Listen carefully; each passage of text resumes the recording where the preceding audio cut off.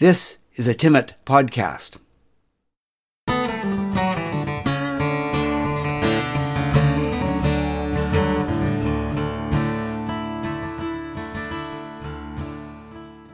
This podcast is part of the series On the Marge.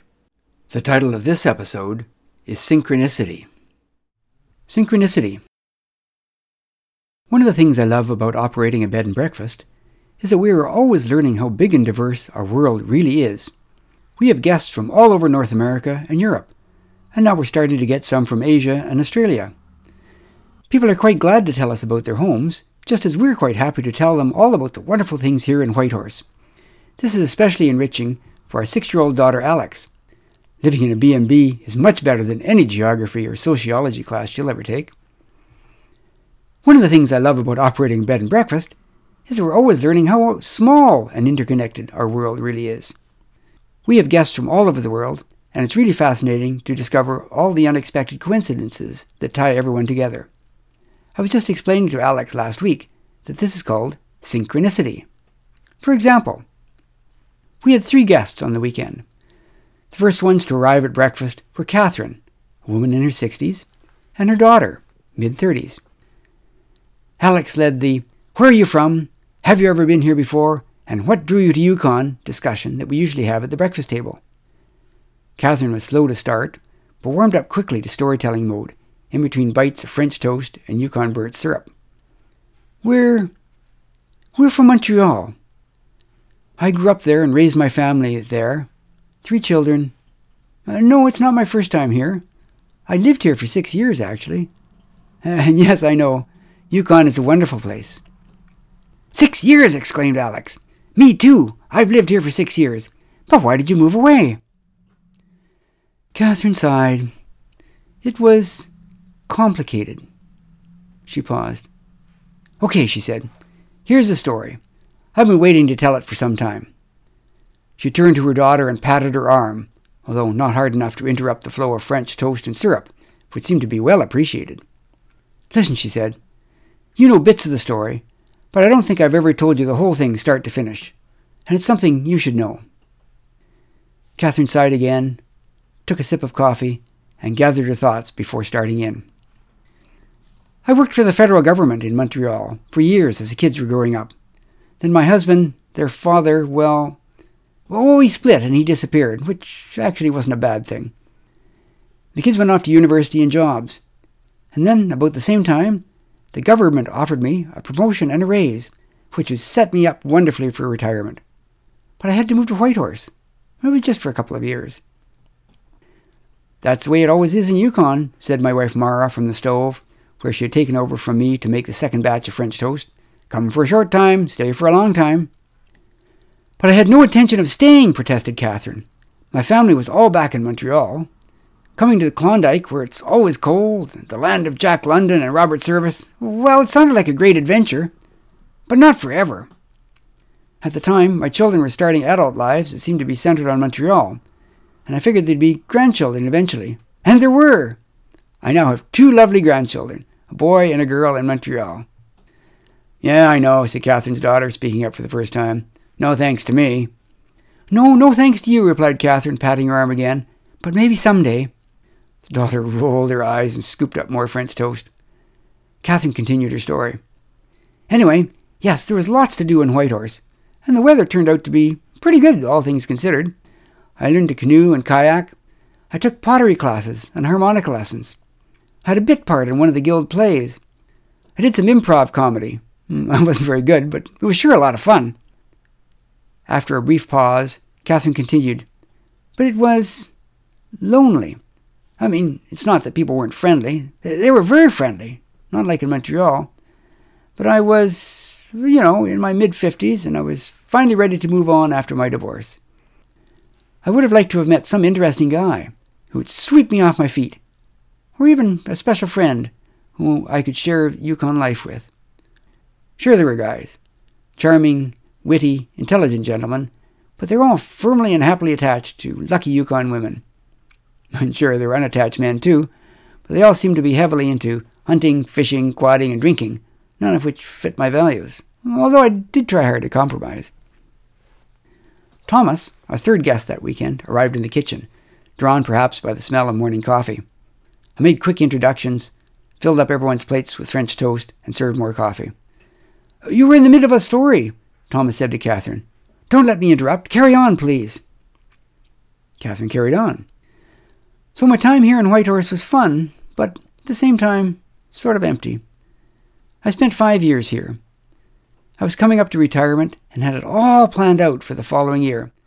The Federal Public Service would move me back to Montreal, pay out my used sick leave, and give me my pension. I would be with my children and my grandchildren. I had 2 sisters there as well. That was something I could look forward to. And I could finally go back to living in my own house. I'd spent a long time fixing it up just right. And then Robert. I was at a Friday evening opening at the Yukon Artists at Work Gallery, standing in front of a large painting, trying to reconcile the title with what I saw. "No, I don't understand it either," said Robert, who had just slid into my peripheral vision. We laughed together and tried to figure out some of the others by the same artist. But our investigation was cut short by a loud, pushy woman who wanted Robert's attention, so I just drifted away. The next evening at the Folk Society Coffee House in the United Church, I had my first and last performance as a harmonica player, in part of one song with 2 of my girlfriends and their charming male partners. Robert was the next act, waiting with his fiddle. "Not bad," he said as we crossed paths beside the stage. "Not bad." Not bad, sure. He was fantastic. He really knew how to fiddle up a firestorm. At the end of the evening, once the chairs were all put away, we walked together along the base of the clay cliffs, talking, he with his violin case in hand. And that's how it started. I mean, it was too late. By then I wasn't even looking. It was all planned out almost to the day. I was moving back to Montreal, back to be with my family, back to my house. I told him that up front. Robert said he found it really hard to find intelligent, unattached women about his own age in Whitehorse. And then we just blended into each other. We had a great year together. We climbed mountains and shared the exhilaration of the accomplishment. We skied great distances and celebrated after. We laughed and cried as we cuddled together in front of old movies. We walked the woods, chaperoned only by Robert's old dog.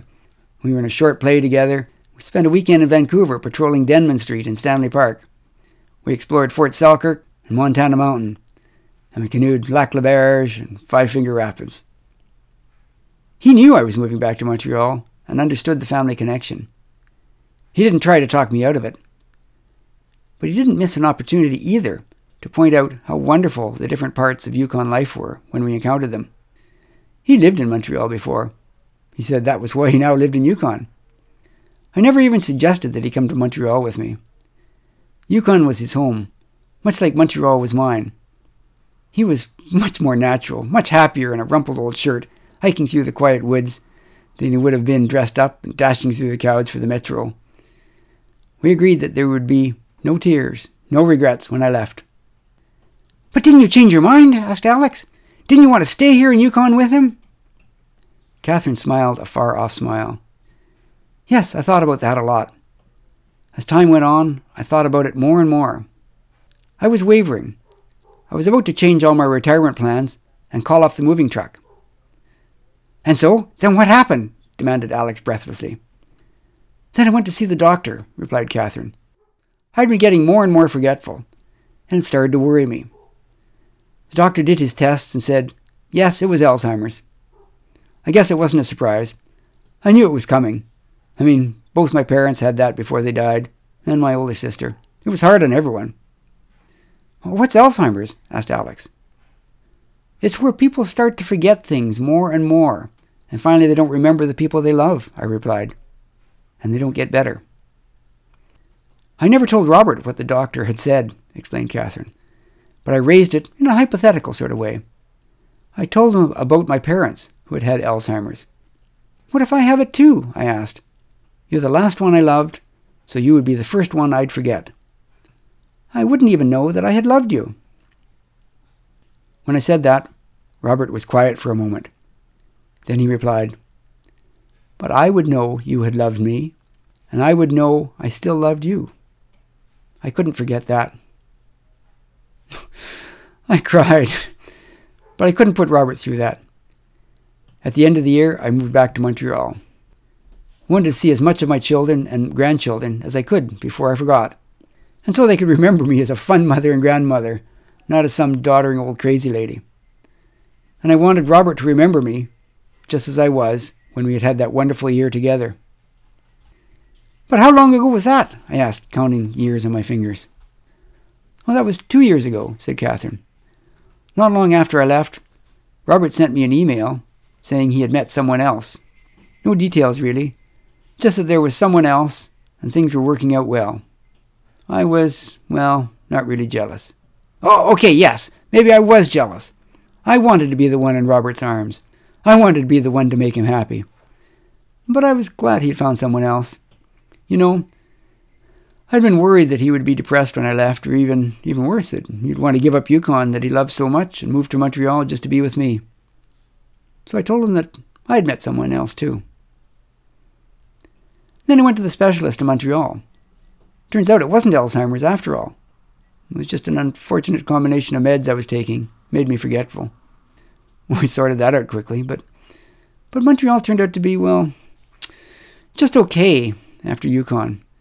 My kids were really busy with their careers, and the grandchildren were too busy with their school and sports. Sure, we spent some time together, but not nearly enough. And they lived on the other side of the city, so it was really hard fitting into their schedules. I really missed my walks in the quiet Yukon woods with Robert. And there are no forest areas anywhere near my house. Not like here where everyone has a forest nearby. So I probably would have come back to Yukon to visit Robert from time to time, but he had someone else. So things didn't work out all that well. Not for me, anyway. I guess they worked out okay for Robert, though. And then I got a call from my girlfriend here in Whitehorse, whose partner knew Robert. Robert passed away last week, and there's a memorial service for him this morning. A celebration of his life, as they say, out on the hill in the woods where we used to walk his dog, just down towards the college. I guess he had someone to love in the end, anyway. Thomas, the third guest, had dropped his fork and was staring. Robert, he said. Robert McMillan? Catherine nodded. Yes, that was him, Robert McMillan. Thomas shook his head in disbelief. You're Catherine. Catherine! Well, yeah, my dad talked about you a lot. We didn't know how to get a hold of you. Robert McMillan is my dad. Was my dad. He lived over on the next street, Ponderosa. Catherine nodded again. The whole family is here, said Thomas. My dad's house is full of my sisters and their families. Lots of nieces and nephews and brothers-in-law all over. I flew up from Vancouver early yesterday for the celebration of life today. It's crazy over at the house. I'm glad I stayed here. Did he have a dog named Rufus? Asked Alex. Thomas and Catherine both nodded. We used to meet Rufus all the time walking in the woods. But Rufus died a couple of weeks ago, said Alex. Rufus got cream heated, and Mr. McMillan threw his ashes up into the wind on top of the hill, where you can see all of Whitehorse and the mountains just over there. She pointed. Yes, that was Rufus Hill, said Thomas. Catherine nodded. That's where we're going to have my dad's celebration today. You're all welcome to come if you knew him. It's at 9:15. That's when the sun comes up over the mountains this time of year. Catherine said, Well, I came all this way from Montreal, so sure I'll be there. But I'll be discreet and stay in the background. I don't want to upset your dad's new friend. Thomas blinked and looked uncomfortable. After a pause, he said, There was no new friend. After Rufus died, I don't think my dad had much to live for. What do you mean? Asked Catherine. He said he had found someone else. Thomas sighed and spoke directly to Catherine. My dad talked a lot about you.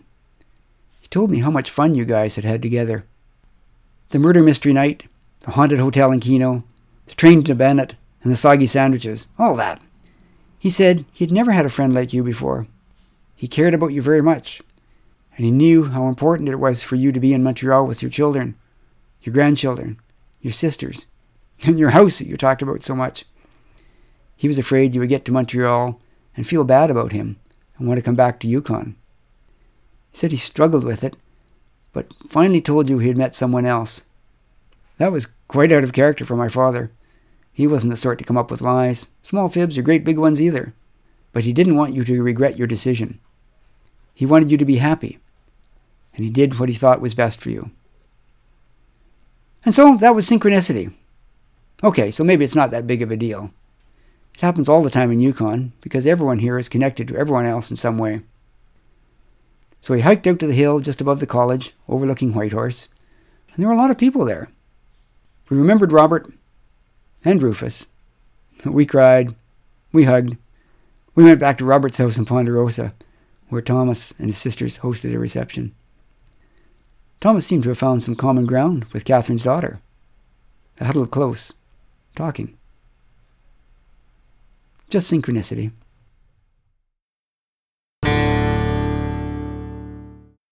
This has been a Timmit podcast in a series called On the Marge.